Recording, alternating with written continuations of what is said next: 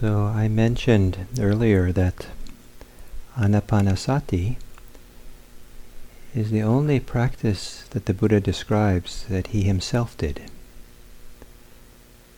A specific kind of technique or way of practicing. And he did it before his awakening, in becoming awake, and he did it after his awakening. So if you wonder what's next,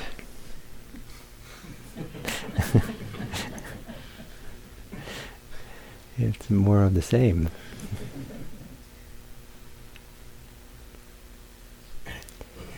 It's also the practice that he taught his own son. And perhaps, there's a certain poignancy when a father teaches a son. And the story, doesn't specify how old the son is, but most people who venture a guess seem to think that he's probably his son is in his early teens, 13, 14, 15 or something. And the way the story begins is that the father and son are doing an ordinary father and son thing, if you're both the monks.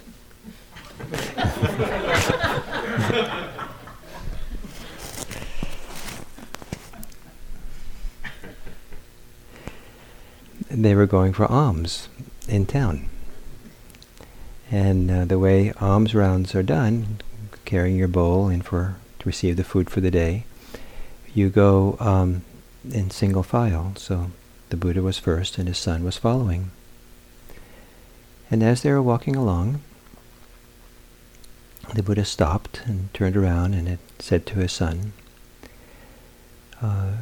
whatever physical form there is, whatever appearance you have, you should consider that as not me, not mine, and not myself. And the son said, only form? Only my appearance?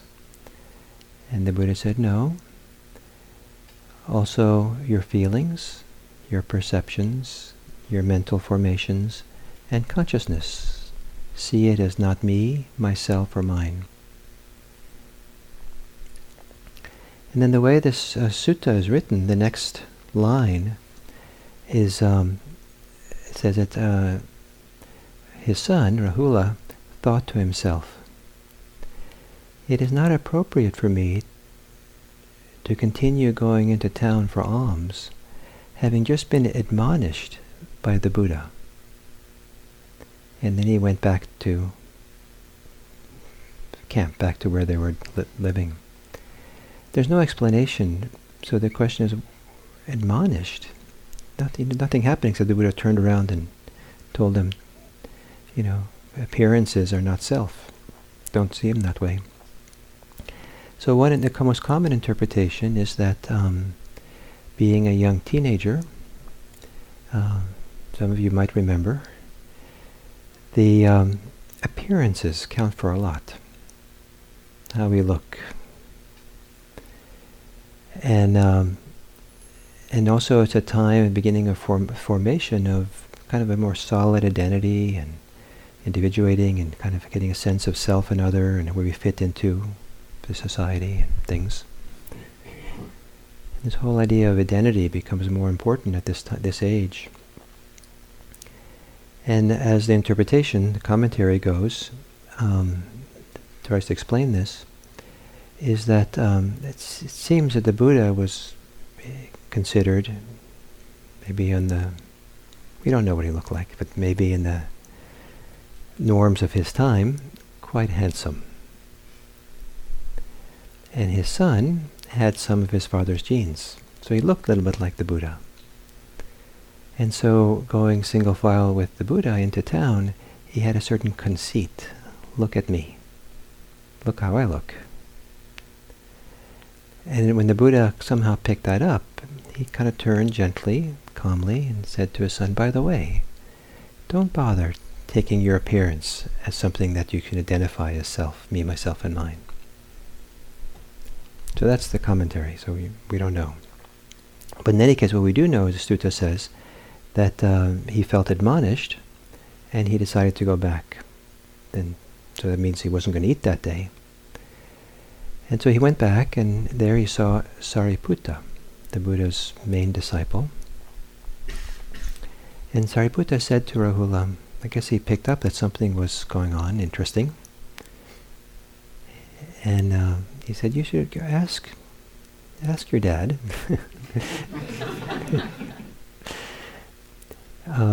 about mindfulness of breathing, about anapanasati.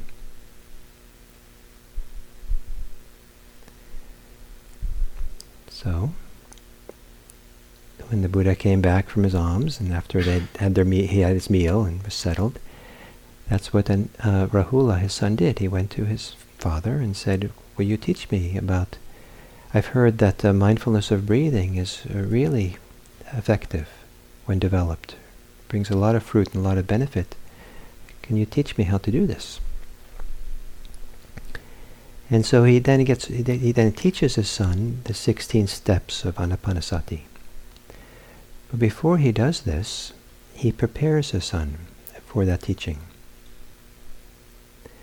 And the first way he prepares him is to teach him to be equanimous, to have an equanimity about whatever's going on. And he does it with analogies. He evokes the idea of space or the air that's around us.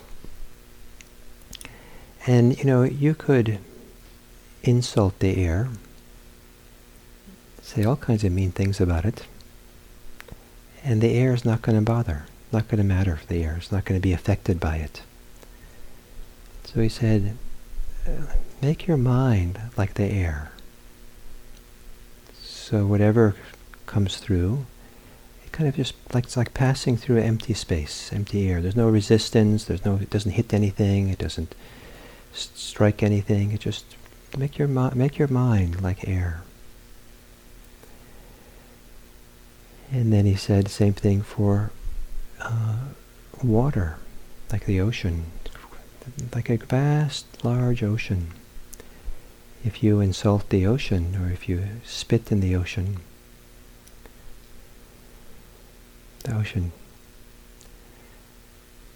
stays the ocean, it doesn't care. So make your mind that way, broad, expansive, large.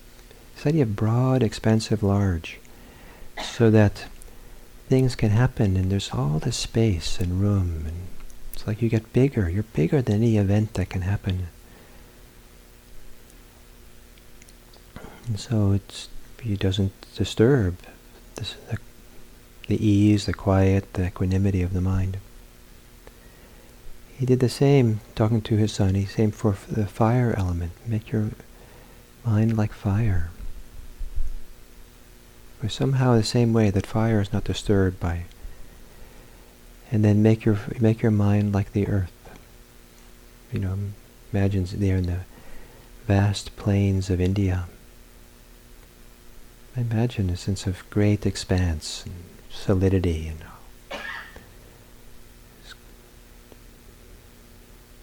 maybe before they had a real sense of even the size of the earth like we do.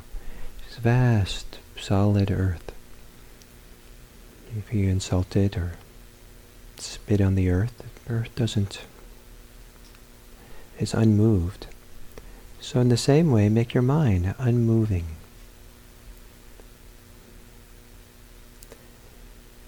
So that was kind of the preparatory attitude, how to hold yourself.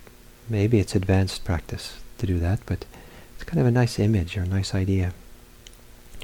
And then he taught his son about the Brahma Viharas, loving kindness, compassion, sympathetic joy, and equanimity. Also, I think, preparing the ground for mindfulness of breathing. This idea that there's love, or care, or warmth, empathy, kindness, compassion, appreciation of others, that's also part of the picture for developing anapanasati. But think that, mindfulness of breathing, it's like, just forget everyone, just focus on your breath. But the context that he at least teaches it to his son includes this. And then he taught him the 16 steps of anapanasati.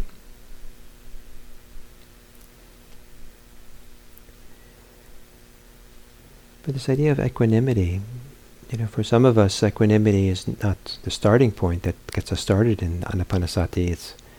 We hope it comes as we do it, as we go along and just stay with the breath and do the whole steps.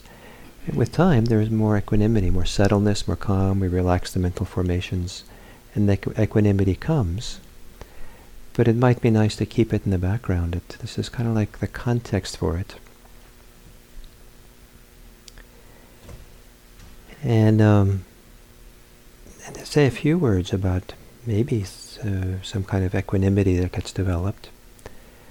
A few times during this retreat, I have tried to point out the distinction between what is known and the knowing of it.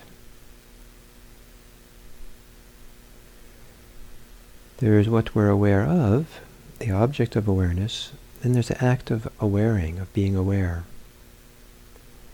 And it's possible to feel or sense the distinction between those two. And one way to do that is just to move your attention around, intentionally, to focus on different things. And attention is the common denominator. It goes there, to this, to this. The object is different, but the attention is, I don't know if it's kind of the same. It's attention, awareness, knowing, has similarity. It's distinct.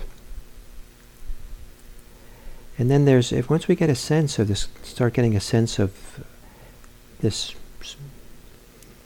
inner idea of knowing, awareness, attention, monitoring what's going on, self-reflective awareness.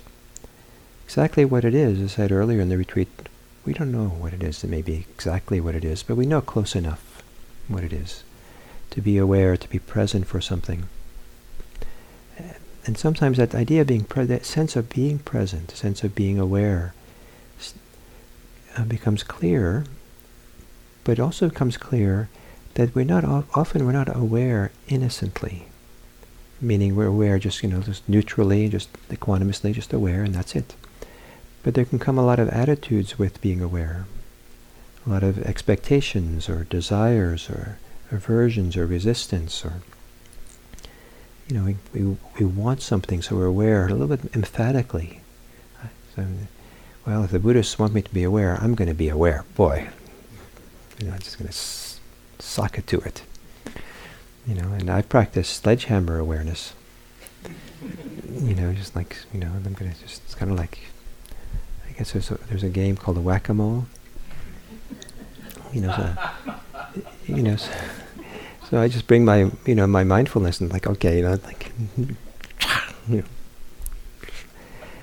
trying to get rid of it or trying to do something, but that doesn't work very well. But how we're aware is important, and so I want to show you this little example. I might have done this before, but if there's a striker that I'm holding in my hand, this striker is one thing, and then there's the holding of it. And that's a separate thing. And I could think that the striker is very important. Any self-respecting Dharma teacher should have a nice striker like this, and I'm really attached to it, and very important to show it to all of you, and my self-worth is tied to the striker.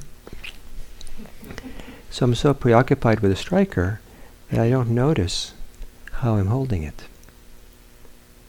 But as I calm down and settle in and start being here more and more, and my attention is not directed so much on all of you and showing off, but just here in my own experience, I calm down enough, slow down, I'm not so concerned about things, and I'm just more and more here, and then eventually I notice that I'm holding it with a tight grip and my knuckles are getting light. It takes a while, I'm kind of slow to catch on, but eventually I catch on. that, wow, this hurts. I didn't know how much it hurts. So one option at this point is to blame the striker and just throw it away, drop it. We have to let go of all these things that hurt. But it's not the striker which hurts, it's how I'm holding it. Instead of letting it go, rejecting it, we could go like this. We can open our hand flat, palm up, and allow the striker just rest there. Still there, but it's just there. The striker is just as much in my possession this way as it is when I was grasping it. So how do we know something? It's possible to know with an open hand. It's possible to know with an open heart. It's possible to know with an open mind. And what we know is still there. But we don't have to be tightening up and squeezing, holding on. We can be like this. And this is closer to equanimity, closer to peace. This movement, this part of the movement of anapanasati, is this movement towards liberation, liberating the hand from its clutch, its own clutch. And I love the analogy or the use of the hand to represent freedom, because in a sense, when the hand is clutched in a tight fist, and we free it from the fist, the hand gets freed from itself. So there's something profound about that. The hand releases itself. And then the hand loses something. It loses the fist. But then it's so good that we want to hold on to what we have, so we grab it. But as soon as we grab it, what we gained is gone.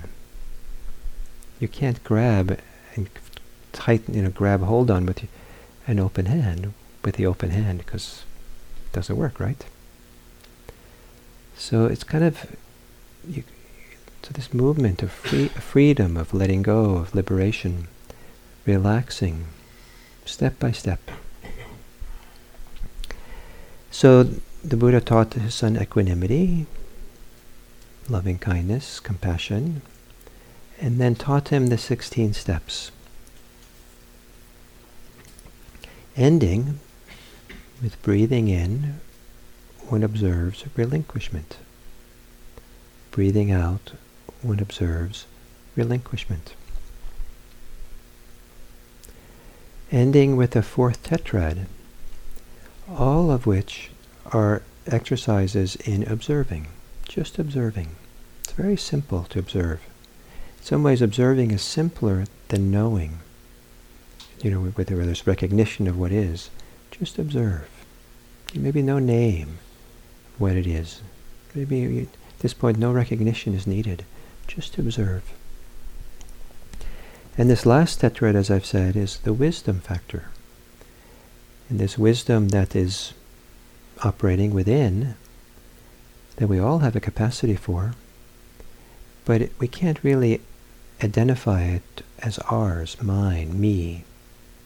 It's not like I'm the one who's wise. There's the emergence of understanding that's very simple, but at the same time very meaningful and important. So what is this wisdom that can arise? How can I be so confident that there's going to be wisdom if you just settle down and get peaceful and, have the attention and like this on the breathing? One of the definitions of wisdom that the Buddha gives is to know what is harmful and to know what is beneficial. To know what hurts and to know what benefits one, what's beneficial. That's pretty simplistic stuff. If you want sophisticated philosophy, that's not going to be it. Unless you have a sophisticated justification of why it's so useful and profound to just be aware of, to know the difference between what's harmful and what's not. So, why is this so meaningful? It's kind of along what I said yesterday about the cessation of suffering. But as we settle down, as we kind of go deeper and deeper in this practice, the mind becomes clear, the heart becomes cleaner. There's a settledness, there's a calm. Maybe some people have a sense of purity. Some people a sense of peace, space, stillness, many things. And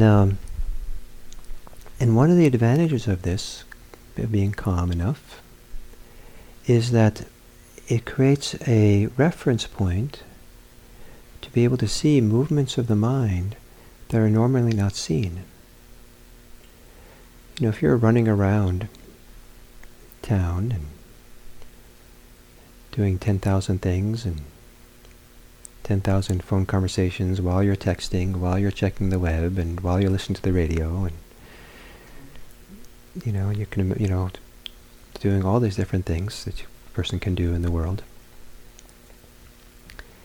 you might not notice that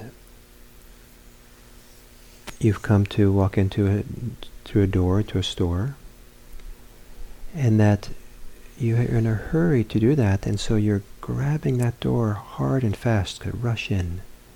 You might not notice that the greed or the impatience in your mind is actually an ouch.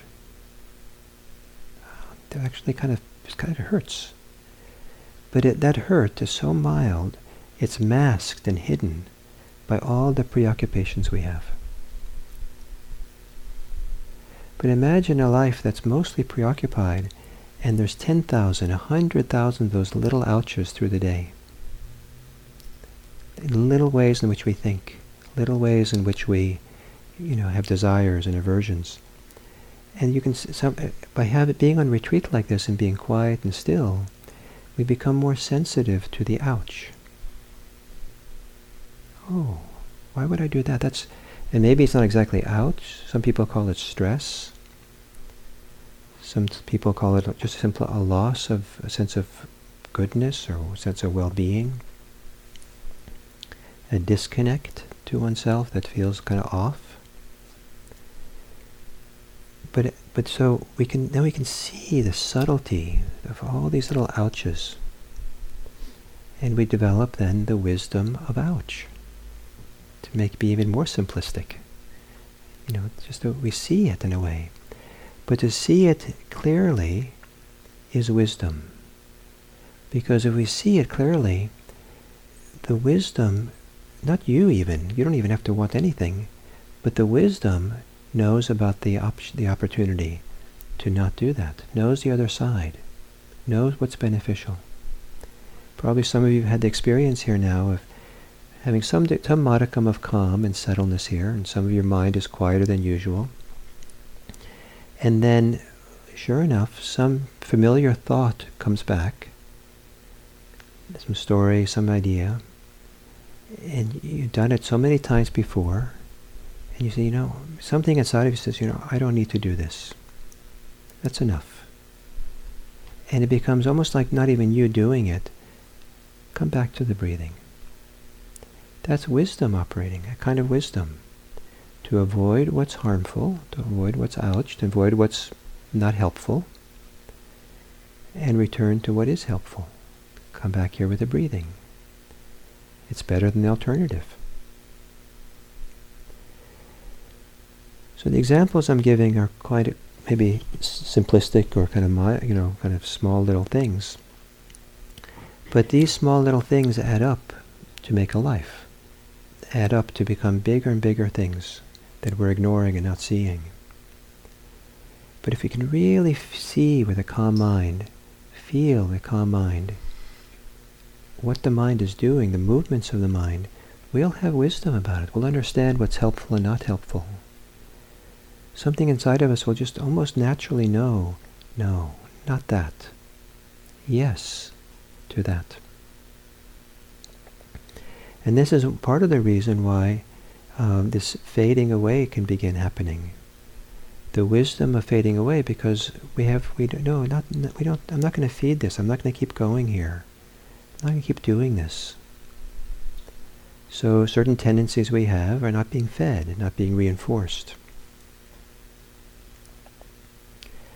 The experience of cessation, temporary ending of something, just really dropped away,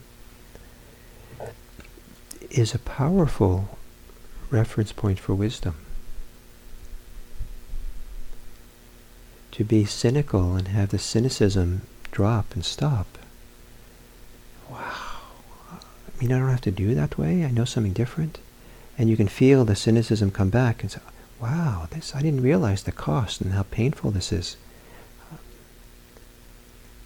There's wisdom there to see that. To know that. To begin another desire fantasy.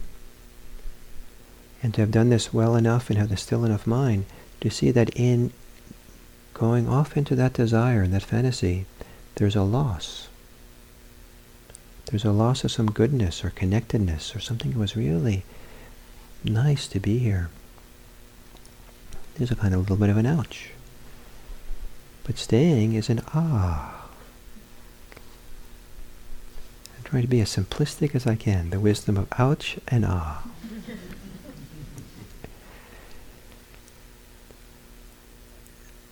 You don't have to get, check out all the books from the library or all the websites on Buddhist scholarship to understand what the essence of Buddhism is. You don't have to know the 72 kinds of emptiness.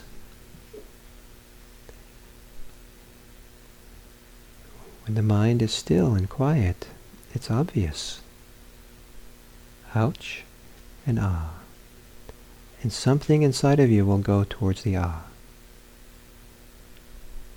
It's that simple, believe it or not. So as we do this practice, there's a simplification of the mind, a steadiness, a calmness of the mind. In whatever degree that you're calmer than you usually are, you have access to some corresponding wisdom. The calmer or stiller or more peaceful you can be, the greater is your access, the greater is the range of wisdom and understanding that you can have.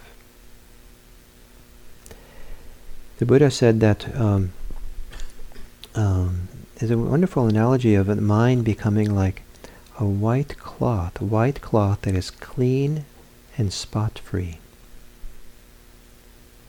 So, imagine a mind that has no spots in it, no dirt, no stains, stain-free,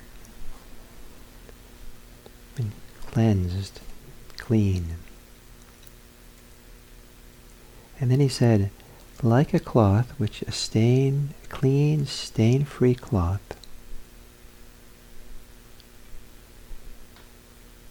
that cloth is available to absorb a dye. He said, just like a clean cloth, skin clean, absorbs the dye evenly and fully, so when someone sees clearly and their Dharma eye opens, what they see is that whatever we experience arises and passes.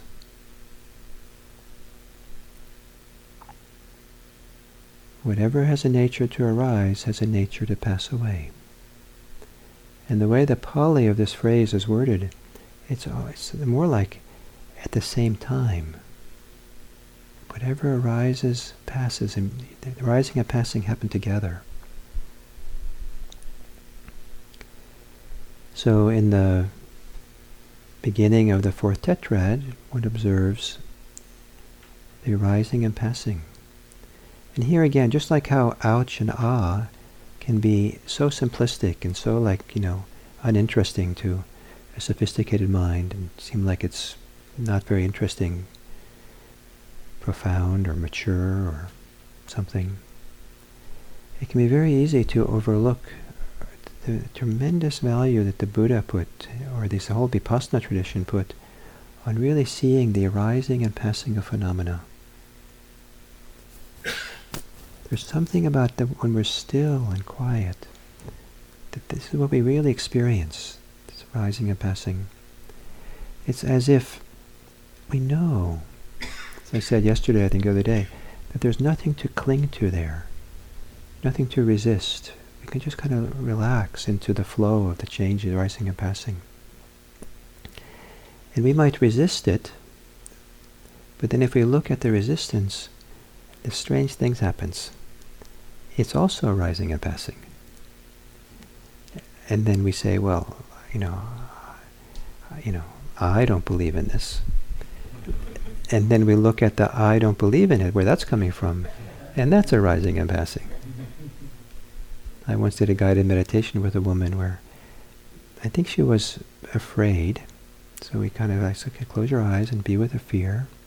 Where do you feel the fear? And she said someplace in her body. And I said, feel what's in their body there. She did for a while, and then said, then what's happening? Well, that tension in my body is gone. And so then I said, well, what happened to the fear? And her eyes popped open like surprised, because the fear was gone. Where did it go?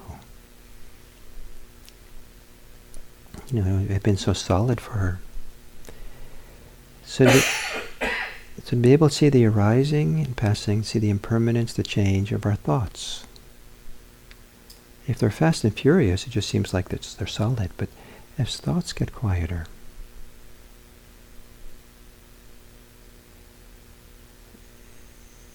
in the passing, between the passing and the arising, isn't there space?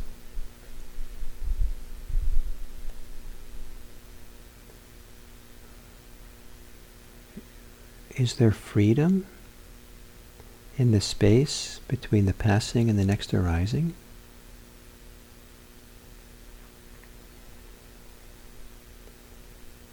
If everything passes, if thoughts pass, and before the next thought arises, who are you during this period when you have no thoughts to tell you, to answer the question? If you can't use thoughts to say who you are, who are you? In this marvelous gap, is there any conflict? Is there even any problem in that space? And if the nature of this world we live in is the nature of arising and passings, inconstancy, there's something about that experience, tuning into it in a settled mind, a clean mind that is like a stain-free cloth, that the Buddha said opens the Dharma eye. Gives a person the experience of something profound about our life. And one of the things that's profound about it is that it gives a person an experience of the cessation of suffering. That in that gap, or in that passing away, it's possible to have a visceral, powerful, impactful experience of anything and everything that would qualify under the word suffering has stopped. And then a person knows that it's not necessary, it's not obligatory, or it's not inherent to suffer. It's not inherent to have the ouch. And this is the good news of Buddhism, this possibility. And it might seem kind of lofty and far down the line, difficult. In some ways it is, in some ways it isn't. In some ways it's very ordinary, and it's actually much more available in the simplicity of our day than is often obvious.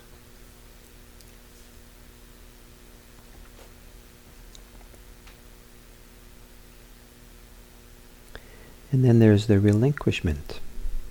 Breathing in, one observes relinquishment. Breathing out, one observes relinquishment.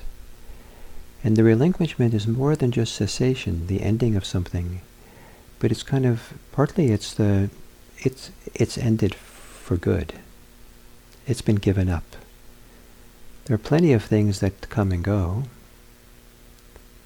On retreat, all kinds of things go that you won't be ready for to have them come back at the end of the retreat. They'll come back, unfortunately. And but it's meaningful to have them go temporarily. But to really kind of gotten to the bottom of this attachment things and our delusions, and really deep down inside, and feel like something gives way, something unravels, something gets untied, something gets put down. And some of this also is related to a decisiveness. I associate relinquishment with a decisiveness. A decisiveness that yes, I'm not stand behind this anymore. I'm not into this anymore. This particular tendency of mind, this particular approach to life, this particular activity that I'm doing, I think I'm done with it. It's exhausting. It's enough. I've done it long enough. I've done this so much that I think I have the statistical evidence to convince me that the cost-benefit analysis is not in my favor. So, clearly understand, no, enough. It might still arise, but enough. I don't stand behind it. I'm not into it. I'm not committed to it. I'm not devoted to it anymore. I don't believe in it anymore.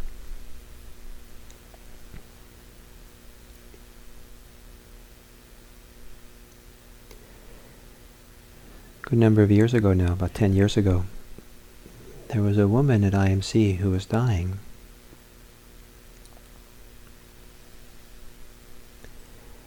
And the Sangha members who knew her liked going to see her in the months that she was dying, because she had an amazing equanimity and peace with her. I think people went just not to keep her company, but but to be in the field of her peace and equanimity was quite something. And so I went to see her the last evening she was alive. And she had trouble breathing, so she couldn't get enough oxygen. And one of the, symptoms or something, or consequences of that, is delusions and hallucinations. And so she was laying there, and she kind of said to me, "My practice is not working anymore. I can't practice anymore." She was clearly in the last minutes, hours of her life. Her brain wasn't functioning so well anymore because of the oxygen thing, and she couldn't kind of engage the practice that she had relied on the way she had before. She was the first time in the months of her dying, she was agitated. I said, "What's happening?" I have a lot of hallucinations. And all these strange things are happening, thoughts, and but I can't practice with them. I can't be mindful of them. So I said to her, all you have to do is not believe them.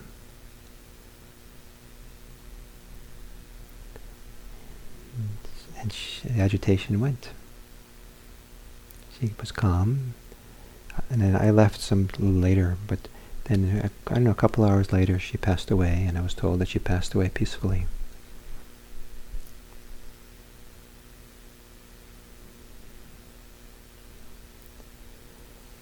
When the Buddha was teaching his son this teaching, he gave him the 16 steps of Anapanasati, and then he said to his son, to do this practice, it brings much benefit, much fruit.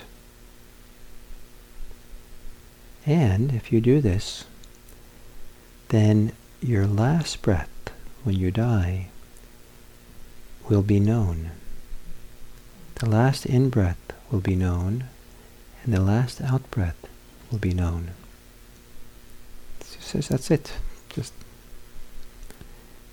And I imagine he said that because he thought it was really a good thing to die mindful. And if you have a little bit intuition or a little bit kind of a sense of this, the possibility of this anapanasati, and how just staying with the breath, breathing in and breathing out, just being mindful of the breathing, being aware through the kind of peripheral attention of all these things that we can pay attention to, and as we deepen and get connected more here, and how the relaxing and letting go is all part of it, that it's pretty special to be able to die at peace, untroubled, content, peaceful, in the kind of way that deep meditation with the breathing can allow us to have this peaceful death. So here he was, his teenage son, not only was he teaching him how to meditate, because he hadn't learned yet, he was also teaching him something that would serve him in his last moments of being alive. Perhaps a time to also let go deeply, a time also to have a kind of reliance, if that's the right word, on a certain kind of awareness, certain kind of mindfulness, sati, that makes that whole experience of dying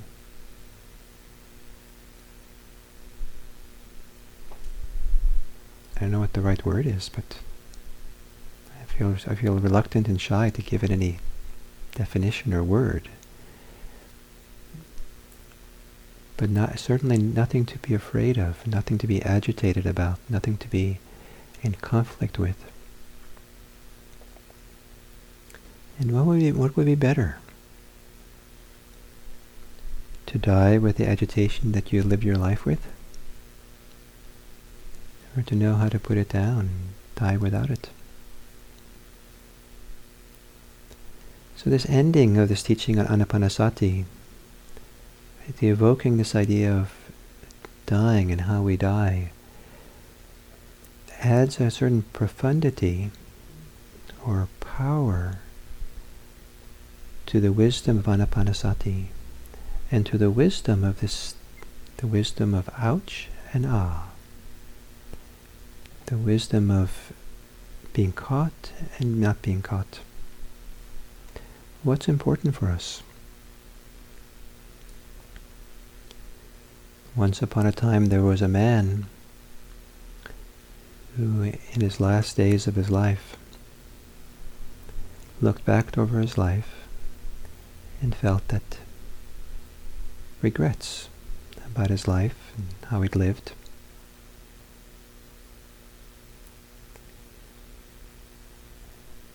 And he woke up one morning and he thought about the day, and he said, I have a few more days here, so I'll probably wake up tomorrow morning also. I don't want to wake up tomorrow morning and regret how I lived today.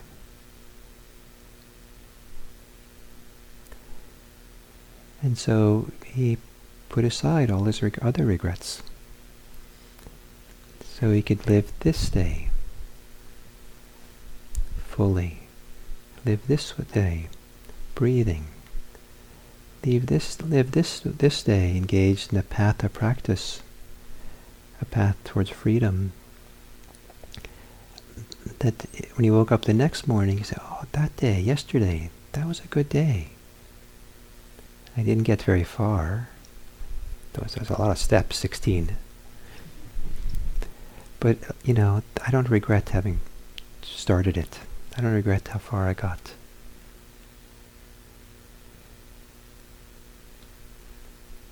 We always can start fresh. We can always engage now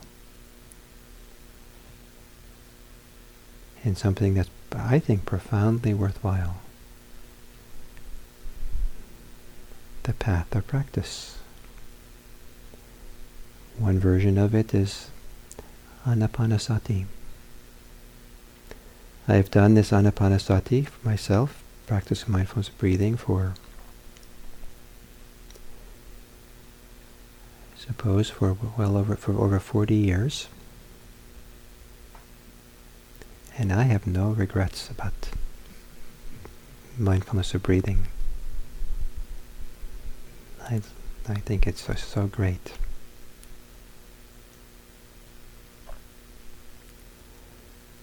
And it has given me a certain confidence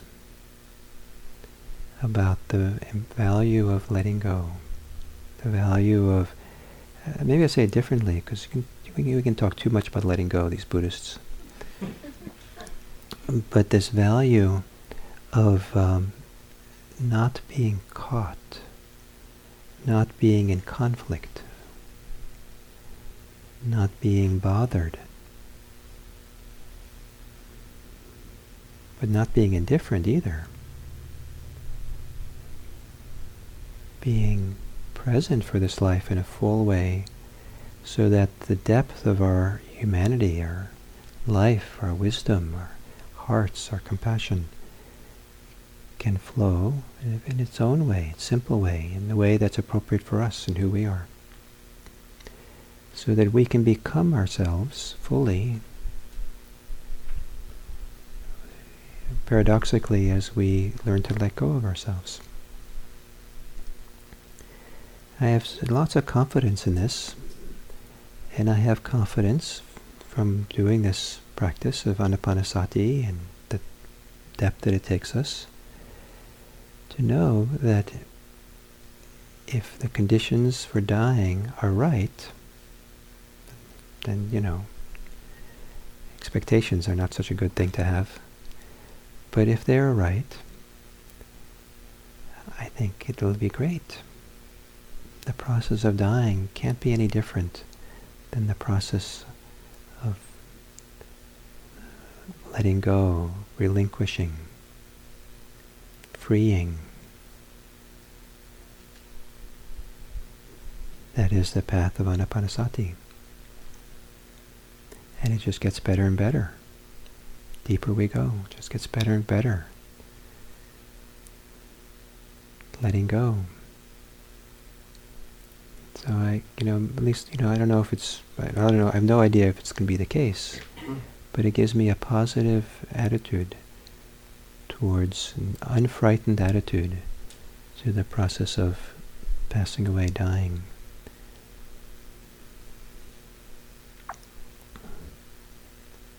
Maybe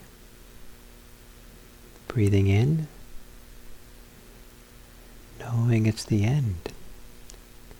Breathing out, knowing it's the end. And allowing that end to be a release into peace.